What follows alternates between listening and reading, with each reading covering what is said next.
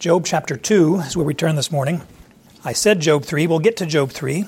But Job 2, we need to finish up just a few thoughts in that chapter where Job is greeted and comforted and consoled by certain fellows. You remember, of course, the trials, the difficulties he's gone through in chapter 1 and chapter 2, this contest that was not an idea of Satan, it was an idea of God himself to prove that God is good, that he is righteous, that he's sovereign, that he has authority over all things, and, by the way, that Job is a sinless, blameless, upright, fearing God and turning away from evil kind of guy. That there's nothing that made Job deserve the treatment that he got. Satan had the accusation back in chapter 1 and verse 9. He says, does Job fear God without cause? Isn't there a reason? God, don't you have to buy off or bribe anyone that would follow after you? I mean, you're not worthy to follow. You're not worthy to worship, Satan says to God, which is, it's amazing that God did not strike him right there. Do not even go to the lake or to the chasm, Revelation 20. You're going to go right to the lake of fire and brimstone. You're going to go right there. But God allowed Satan to continue his work because God receives glory in these things. God receives the admiration. He receives the affection of Job and even of his friends that we'll see. So all this contest, all this tribulation that came upon Job, the loss of his livestock, loss of his children, loss of his servants, loss of his wealth just gone in an instant. Satan says that's not enough. That wasn't an adequate test because, sure, anybody will give whatever outside of them for the sake of their own lives. Skin for skin, he said in chapter 2. And so Satan says, well, touch his bone and his flesh and he will curse you to your face. And so God said, yes, you may do that. And so we studied last time that how Job was touched, not in a kind, gracious way, but touched with terrible, verse 7, chapter 2, terrible boils from the sole of his foot to the top of his head. Painful, ouch kind of situation he was going through. And he would go in verse 8, taking a potsherd to scrape himself to find some relief, maybe for itching, maybe to remove the boils and the infection that he had or whatever, just trying to find some measure of relief while he was sitting among the ashes. Just mourning, lamenting, taking his identification with the dust of the earth, realizing I'm but dust, all these kind of situations that are going on. Last time, we looked at verses 9 and 10, the words of his wife to himself and his response.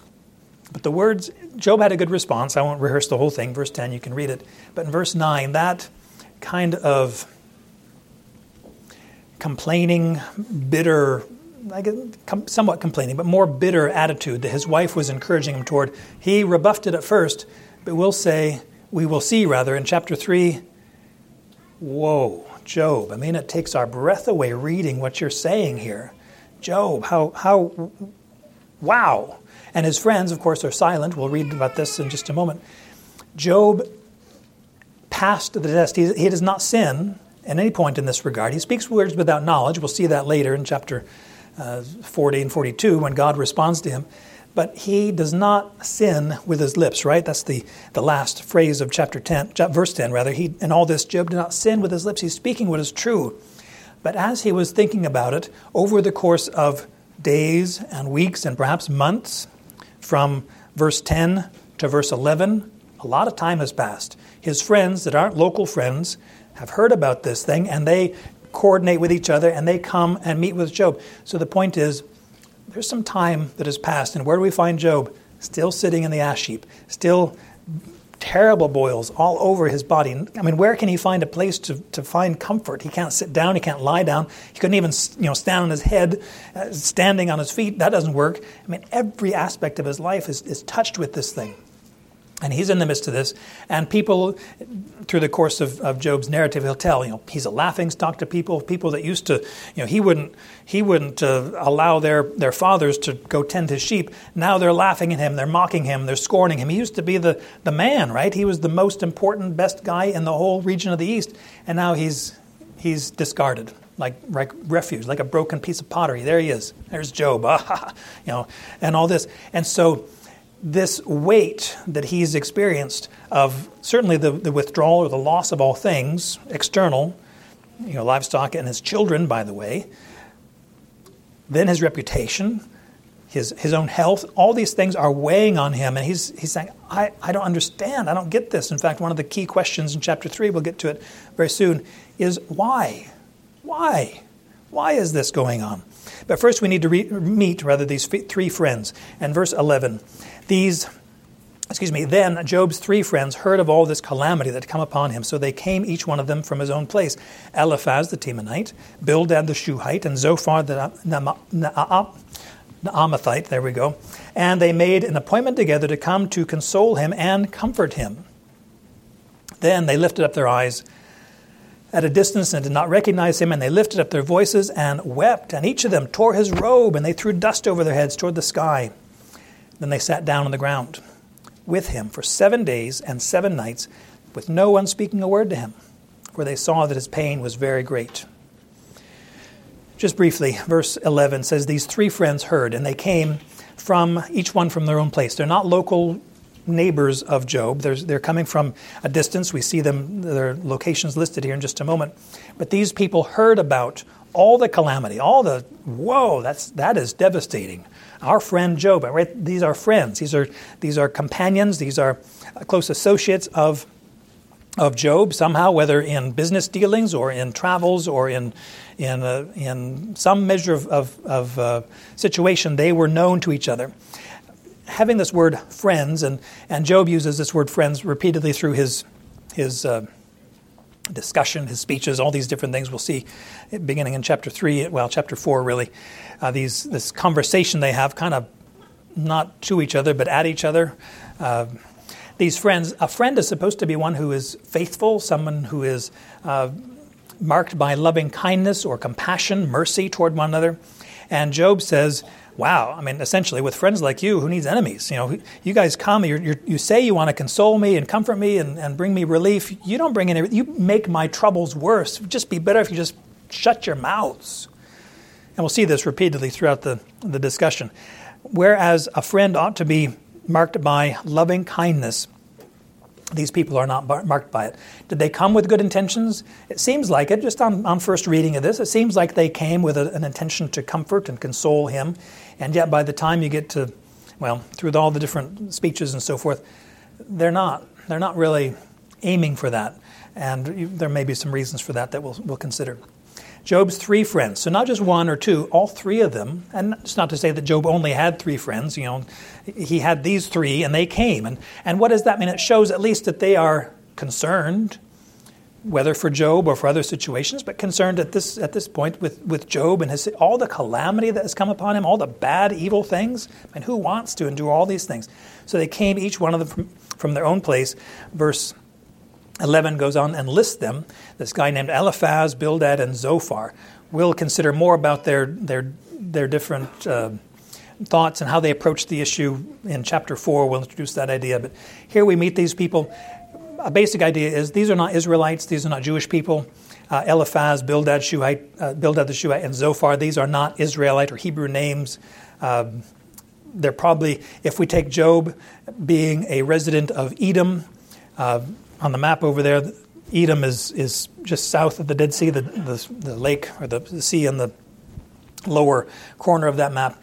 On the east side or the right side of that Dead Sea is the region of Edom. Now, it wasn't called Edom yet. In fact, it goes back to when did Job happen? Was it in the time of Abraham, Isaac, Jacob? Won't get into all that, but the point is these are not Hebrews. These are not folks that have a knowledge of Yahweh so much. They have a knowledge of God, and they all talk about God. But only Job is the one who uses Yahweh's name in the whole book. Now, it's mentioned in the narrative section where the narrator talks about Yahweh. But when Job is speaking, he's the only one that uses the name of Yahweh in the course of his speeches.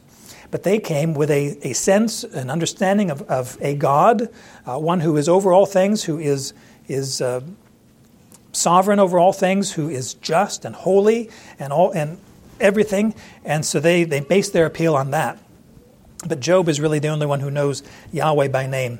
Notice it says here they made an appointment together. So they agreed, hey, let's, Bildad, Zophar, Eliphaz, let's come together at this point. We're going to meet on the third Tuesday or whatever, and they have to travel from a distance perhaps, and here they come to jointly bring comfort and consolation to him.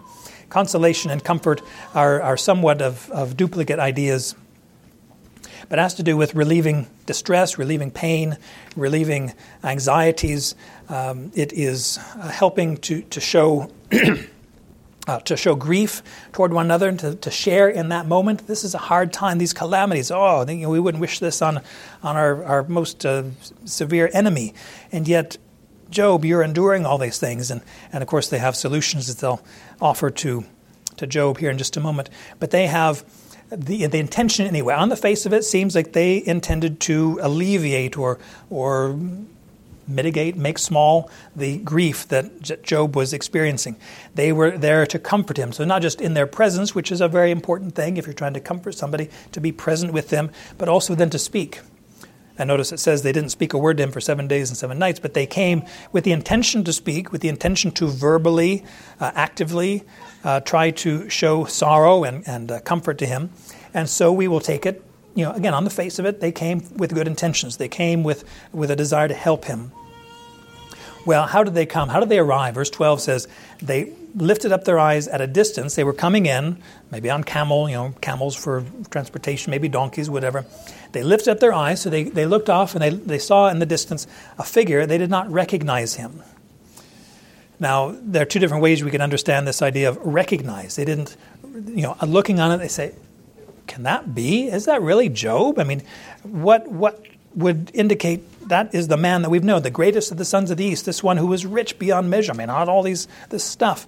And now he's sitting in an ash heap. I think that's the garbage pile outside the city. What's he doing sitting out? That can't be Job. What other maniac would go sit out there? So it could have this idea of they just didn't recognize him. I can't believe my eyes kind of thing. I think that's Job, but no way, that couldn't be Job. There's another sense in which this idea of not recognizing him could be in the sense of regarding him or showing esteem for him, to recognize or take note of in the sense of, we honor Job. They didn't honor him in this regard. For example, this idea of showing partiality, this idea of not recognizing is the idea of showing partiality, that they show favoritism to, that they said, well, we can't associate ourselves too closely with Job because, it's kind of like taking a step away. He's the one that's getting hit by lightning all this time. I mean, who would have thought? I mean, all the ways that has calamity befallen him, we're going to come, but we're going to stand at a distance because we don't want to associate ourselves with Job too closely. This idea of recognizing him, or it's even the idea in Isaiah 52 and 53 when Messiah comes, and his people didn't recognize him. He didn't have a stately form or majesty that we should consider him or recognize him, or take notice of him. They didn't do it. Do you remember in Ruth? This is used a couple of times. Ruth, when she was being introduced to Boaz and gleaning in his fields and so forth. And she asked him, this is Ruth 2 and verse 10, Ruth says, why have I found favor in your sight that you should take notice of me or recognize me, though I'm a mere foreigner? And then verse 19, her mother-in-law, Naomi, said, may he who took notice of you be blessed. So it's not just recognizing, who's that person? Oh, that's Ruth. But recognizing in the sense of blessing and showing esteem and regarding and having an association with, that obviously by the end of Ruth is a marriage association. So tremendous recognition there. But these people, whether they didn't believe their eyes that that's Job, or whether they said, I know that's Job, but we got to be careful, guys, right? We got to be careful associating too closely with him because he obviously is a sinner. I mean, bad things only happen to bad people, right? Is how they're going to approach this.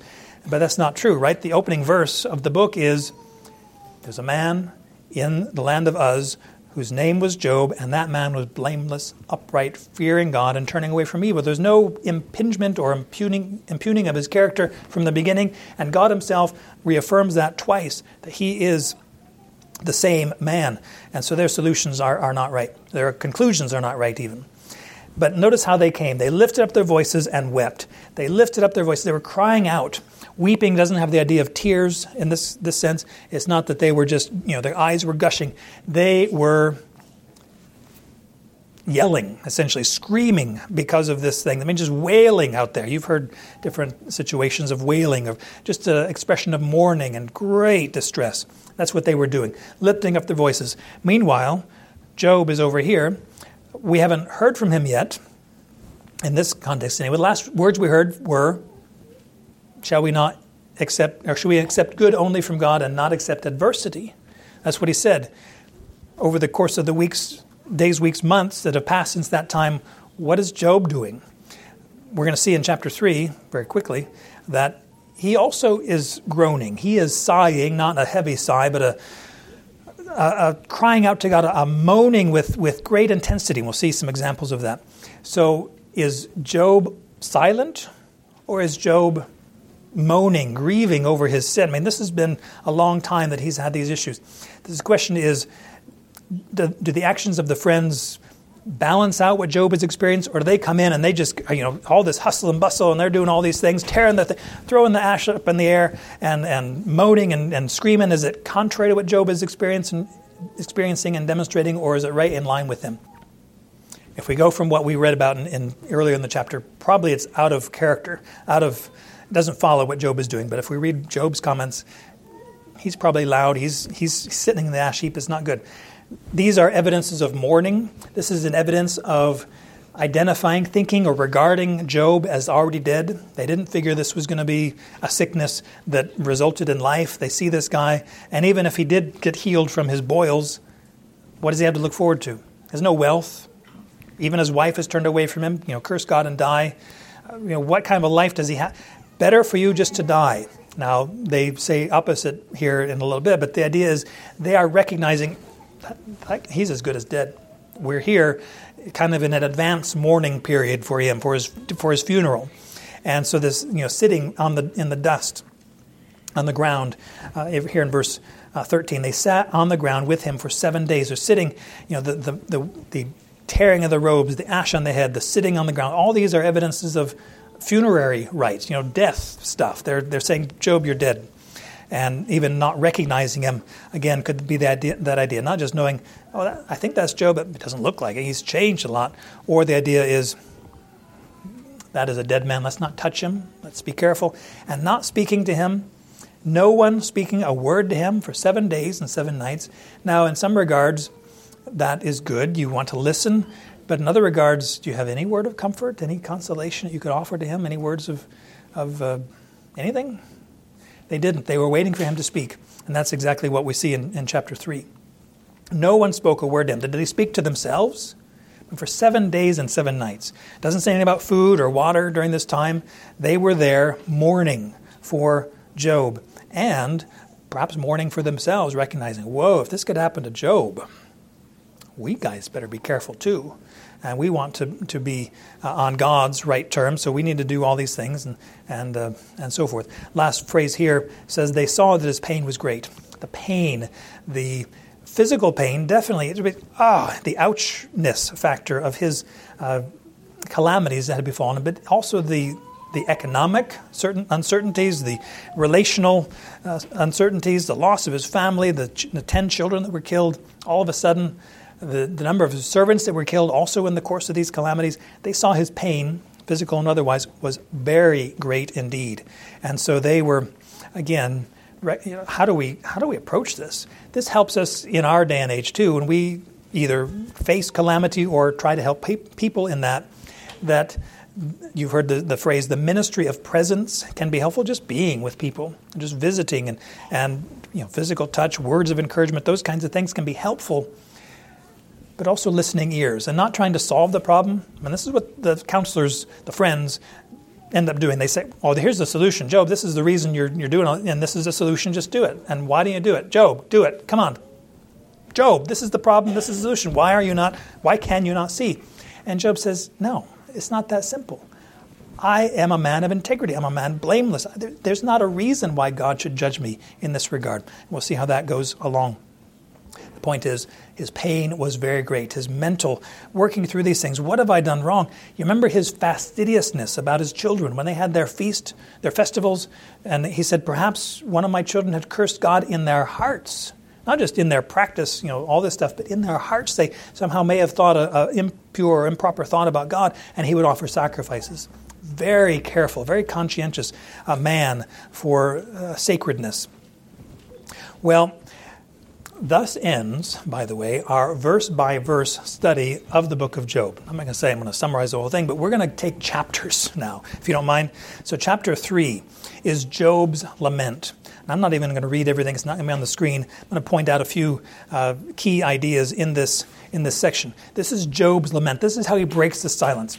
After 7 days, 7 nights of his friends being present with him, but after who knows how long, from the time of that first messenger that came back in verse 14 of chapter 1, the oxen were plowing and the donkeys and the Sabians came and took them and slew all the servants, and all the other servants that came, the messengers came.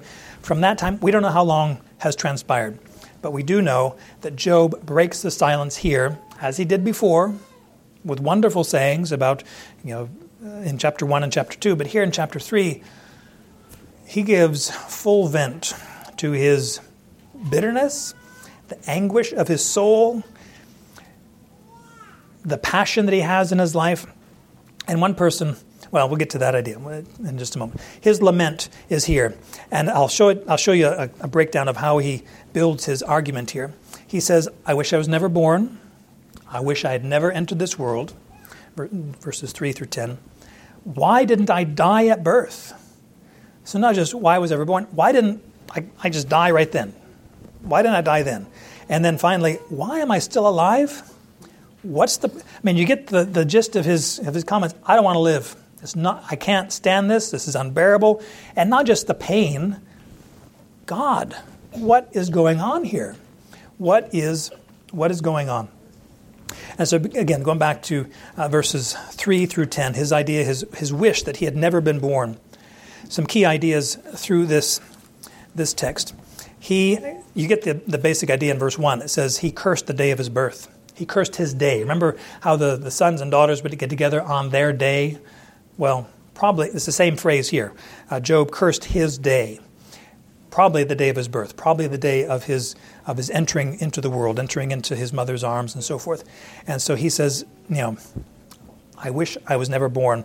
And he speaks very poetically. Again, one of the aspects in this section, this middle section, which is a large section, of course, in Job, but one of the characteristics of this, it's written in Hebrew poetry. Not that it rhymes. When you're looking for rhyming stuff, it's not the words that rhyme, it's the thoughts that rhyme. So you see, for example, verse 3, let the day perish in which I was born, and the night which said a man is conceived. So you're having parallel or rhyming thoughts, day and night, and then the ideas of being born and being conceived. Those aren't necessarily two separate actions or events. Conceiving and being born, or conceived and gave birth to, are often tied together very, very closely in the Scripture. Even though we might put 9 months between the events, in this respect, I think he's saying the whole beginning process of my life. I wish I was just never born to begin with, and yet here I am. So he says that happens a lot in the Genesis record, that this conception and birth process. He says, may that day be darkness. Let God not seek it out from above. Just don't want any light. Just cover it in darkness. And throughout this little section, he has, I think, 4 or 5 different terms for darkness that he uses to show his disdain of that even that day would come to light. He talks about darkness. He talks about the shadow of death, or to have a cloud. If that can't happen, celestial, at least can we have a cloud cover over this thing so at least it's in shadow? I want blackness of the day over these things. I want thick darkness covering the day of my birth, and just night. I want night. I don't want anything. Don't bring this to light. Just cover it over. I wish I had never been born. He says, these are verses 4 and 5 and into 6, that as for that night, let thick darkness take it. Let it not rejoice among the days of the year. Let it not come into the number of the months. I just, forget about my day. I wish I could never have it again. Now, some of us have that day. We don't celebrate our birthdays anymore because of whatever age, and just enjoy your age. What God gives it to you.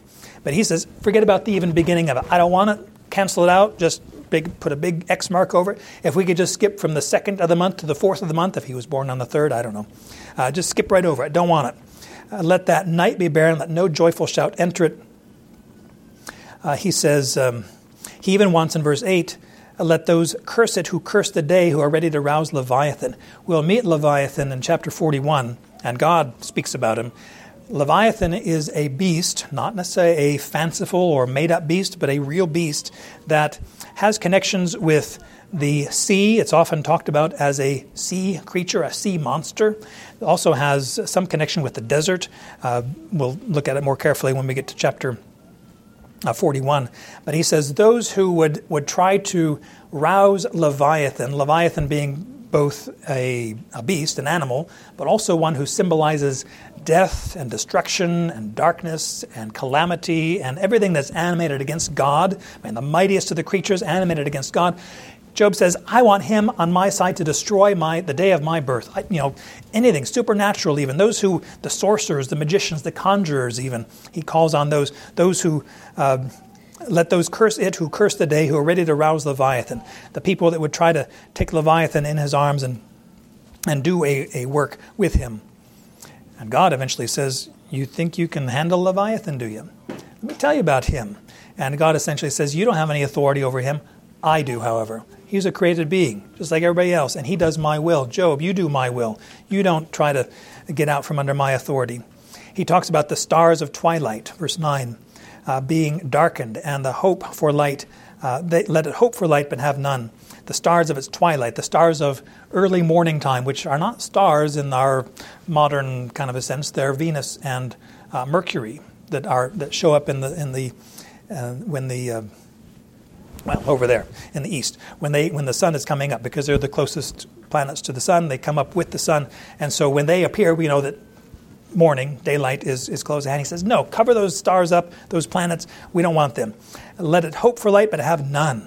Because that's what Job feels. He is just expressing what is on his heart over the course of these calamities that is going on. Verse 11 again goes into this other idea. Verse 3 through 10, I wish I was never born. And then, okay, if I was born, why didn't I die right then? Why didn't I die at birth? Verse 11 says, why did I not die from the womb, come forth from the womb, and breathe my last? Why didn't God slay me right then? Verse 12 has the idea of the question, why did the knees receive me, and why the breast that I should suck? This is the idea of, okay, the baby's been born, you're holding it kind of at arm's length, saying, okay, what's about this baby? But then you embrace it, you bring it right close. He says, I don't want any of that. I don't want to be coddled or put on the knees. I don't want that. Certainly not brought near. Why didn't I just die right at the get-go and just thrown away with all the other garbage and trash? Man, that's how I feel. This is how he feels. And his expectation in verse 13 is at that time, if I had died at birth, that I would have lain down. 4 different ways he talks about rest or quietness. Verse 13, I would have lain down and been quiet. I would have slept then, and it would have been rest to me. He's expecting Sheol or death to be a rest, a refuge, a time of, just take a breath. Just enjoy. Not life, but death. Enjoy that quietness. Again, this idea of quietness or rest, he will repeat at the end of the chapter, verse 46. And he says, I'm not complacent. I'm not at rest. I'm not quiet. I'm not at rest. Third idea. And positively, raging comes. Just this animation toward anger and bitterness and So he's hoping for the rest. He thinks, okay, at least in death there's quietness. And he gives some examples in verse 14. With kings, with counselors of the earth who rebuilt waste places for themselves, or with princes who had gold. So he lists these 3 different characteristics or types of people: kings and counselors and princes. These are the top-notch people, right? These are the nobility. They're the ones who are on top. They're the great people of the earth. He says, look, death is the great equalizer. People who had a great experience in life, they're dead. I want what they have. And he's going to list some people who are on the bottom level of life here in just a moment. But he says, look, these are kings and counselors of the earth. And this phrase, who rebuilt waste places for themselves, it's kind of hard to understand. A lot of text in Job is a little bit, I wouldn't say eccentric, but it's hard to get the idea into English sometimes. A lot of the words are only used once. And so, okay, how do you use in that, Job? We don't understand how this is working. But here, another way to understand this phrase, this way. They rebuilt waste places. You know how a lot of people, Saddam Hussein in Iraq, he was rebuilding Babylon, right? It was a waste place. It was a desolated place, but he's going to rebuild it for his own glory, right? So it could be that idea. This was an ancient place of great renown. It's now lying in ruins, and these kings restore it to its former splendor. Or the idea could be, hey, these kings, they built places for themselves, but now they're ruins. They had this great thing going, and now they're dead, and the thing's fallen apart. So it could be different ideas there. But he lists kings and counselors and princes. These are just the high nobles who were filling their houses with silver, whether they, in this life, they were living high on the hog, or that they put silver into their tombs, expecting that to be useful in the future life. Again, we're not exactly sure how to understand that. He says, again, verse 16, why was not like a miscarriage hidden away, and as infants that never saw light? Why does it die as an infant, as a newborn babe? But then he says, verse 17 and following, not just the high people, the great people, now he says the low people. The wicked cease from raging, and the weary of strength are at rest. The prisoners at ease together, they do not hear the voice of the taskmaster. The small and the great are there, and the slave is free from his master. He's hoping for quiet. He's hoping for the rest, the free from strife, free from calamity. Just stop it. I don't want that anymore. Look, the kings are there, the taskmaster, the slaves, the prisoners even, whether prisoners of war or prisoners for legal purposes, whatever. But they don't hear the voice of the taskmaster. Hey, do this, do that, all this. They're free from these things. And so he asked the question, death is better than life. When you're in this kind of situation, in this calamity, just death. I wish I was never born. Well, since I'm born, right, here I am. Why didn't I die back then? But then he gets to this last idea. Why am I still alive? Why is light given to him who's troubled, and life to the bitter of soul? Verse 20. Again, that Hebrew parallelism, light and life, rhyme, right? Those ideas. And then him who is troubled and the bitter of soul, basic, same ideas there. That why do we have light? He's asking for darkness, right? Why is not darkness coming upon me and upon the day of my birth? Why does it have to be light and life and healing and joy and all these things that should be part of the day, but it's not? My days are wearisome. I am troubled. I am bitter in my soul. Why is light given? Do you remember how he said earlier, Yahweh has given, Yahweh has taken away, blessed be the name of Yahweh. Here he says light is given. He doesn't say it's from God, but he assumes it is. Why? So the question is not just why are these things happening in this world, but why is God doing this to me? Why is God upholding my life? Why is light given by God to me?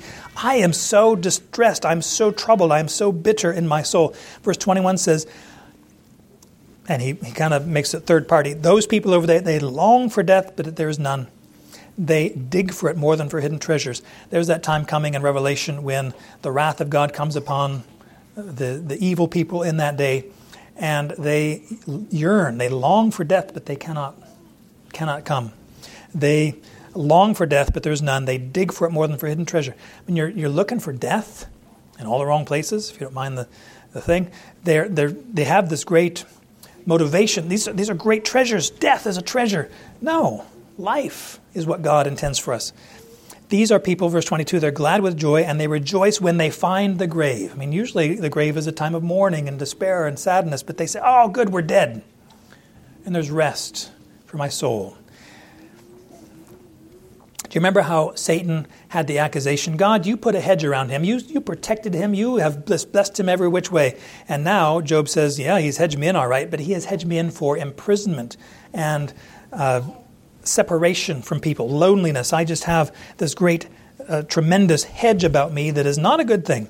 It is something that is confining me and bringing me restrictions. It's trapping me in not good things, despair and pain and calamity, all these things. Chapter 19, verse 8, he'll say, God has walled up my way. He's put a hedge so that I cannot pass. He has put darkness on my paths. So he says, look, you have hedged me in and all these things. I can't find a way out. I don't have any hope. There's nothing I look forward to. The only thing I look forward to is backwards, wishing, yearning that I had died then. Verse 23 mentions again, this man whose way is hidden. The way is his course of his life, and it's hidden. Looking forward, he doesn't see anything good. He doesn't see any which way that he can recover his sheep, his oxen, his camels, his children. His children are dead. What kind of life does he have to look forward to? His way is hidden. The way forward is hidden. It's darkness. Can't even, reach out and try to grope forward. Why? Verse 24, again, kind of hard to understand. My groaning comes at the sight of my food, and my roaring pours out like water. Bread and water. The food is the word bread. And he says, bread and water, I don't take any delight in that. When it comes to me, I can't stand it, I can't stomach it, and I just cry out.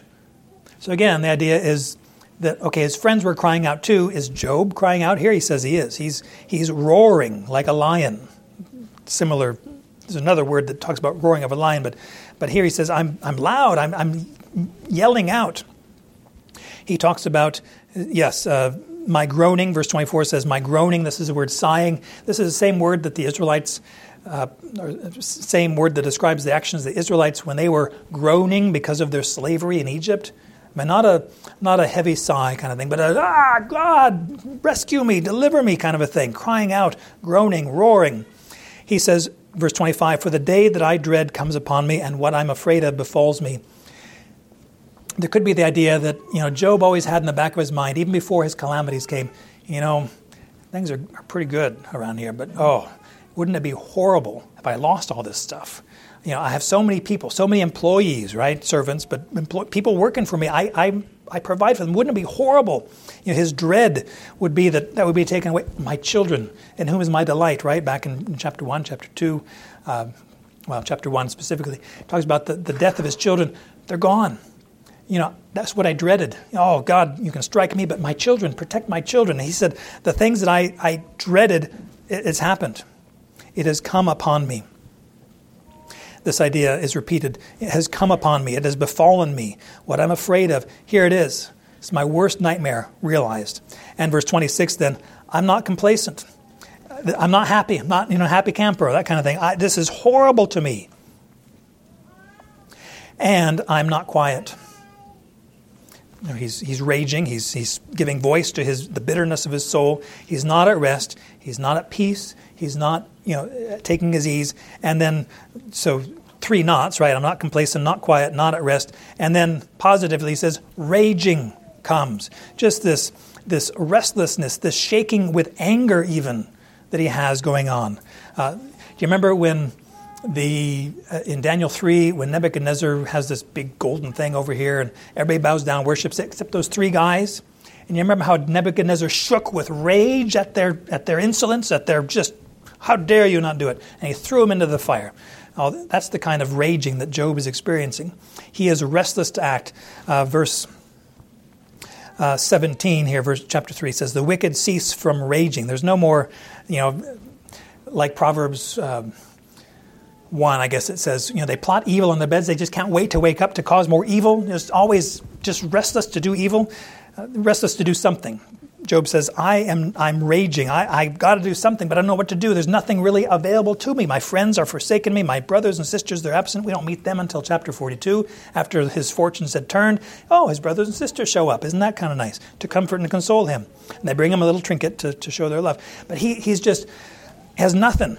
And he is trembling. He is agitated. He is restless from just the trouble, the turmoil he has going on in his life. Is this a godly man? Is this a godly man's picture? The question is, we want to have self-control in all things. It's a fruit of the Spirit. The man who controls his spirit is better than he who rules or conquers a city. Yes. Is it wrong for Christians to speak thusly? There's one commentator that talked about a pallid piety, that we often think, well, self-control means that you're just always even-keeled and you don't let anything disturb you. Well, there's a point at which, yeah, that's true. But when things are bad, God is not challenged by our words. He's not challenged by even the why. Not questioning the character of God, but saying, I don't understand this. Help me understand what's going on. And basically his plea, we'll get to it. Chapter 3 is just venting the bitterness of his soul, right? And it kind of takes his friends, whoa, we didn't realize things were this bad. which leads us into chapter 4, Eliphaz, saying, if someone tries to talk with you, will you become weary? Can you stand it? I mean, wow, you just unloaded a dump truck on us and we don't know what to do, how to speak. Job is responding in the bitterness of his soul, as you would read King David in his righteous moments, crying out to the Lord, God, rise up and deliver me. Why are you sleeping? Why are you not awake? Do you not know what I'm going through? Do you not know my enemies are surrounding me? God, are you going to act now or do I have to wait?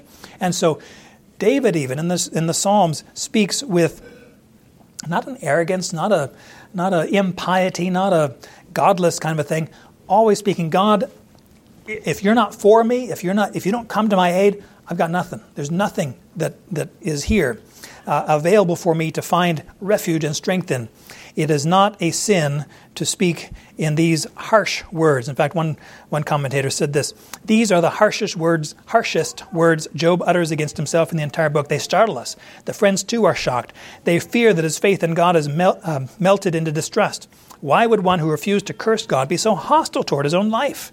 The contrast between the Job of the prologue, chapters 1 and 2, and the Job of the poem, here in chapter 3, could not be sharper. The former Job did not sin or charge God with wrong, but this Job verbalizes his bitter feelings.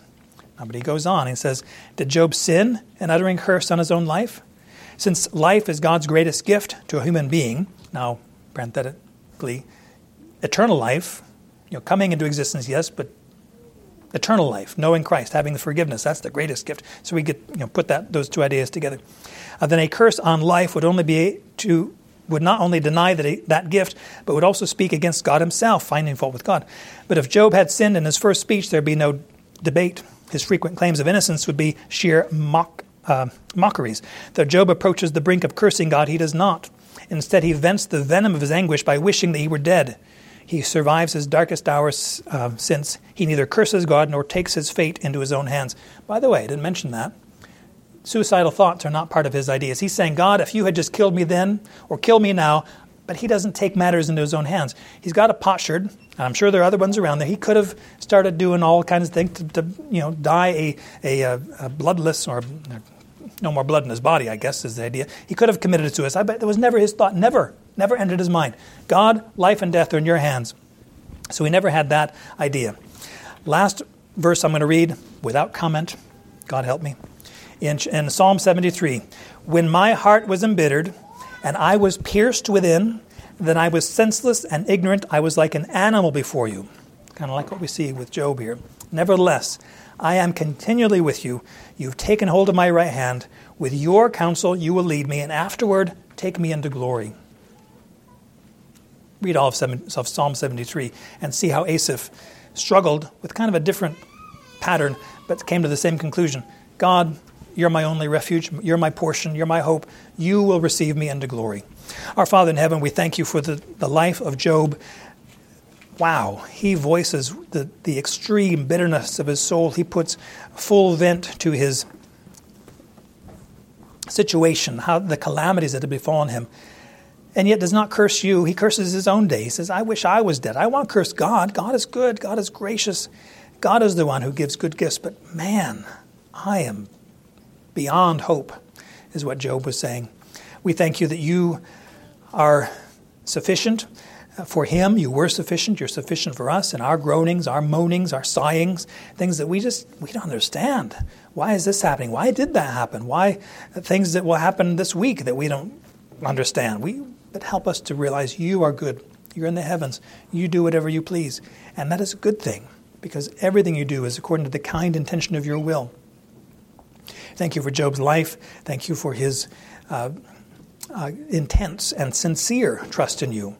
He didn't understand. He was confused in so many respects. And yet, in the end, he gave glory to you and proved that you are right. And everything you do is right and good. Please help us to have that same attitude and expectation that you'd be glorified in all things, even especially in our lives. Please help us. We pray in Christ's name. Amen.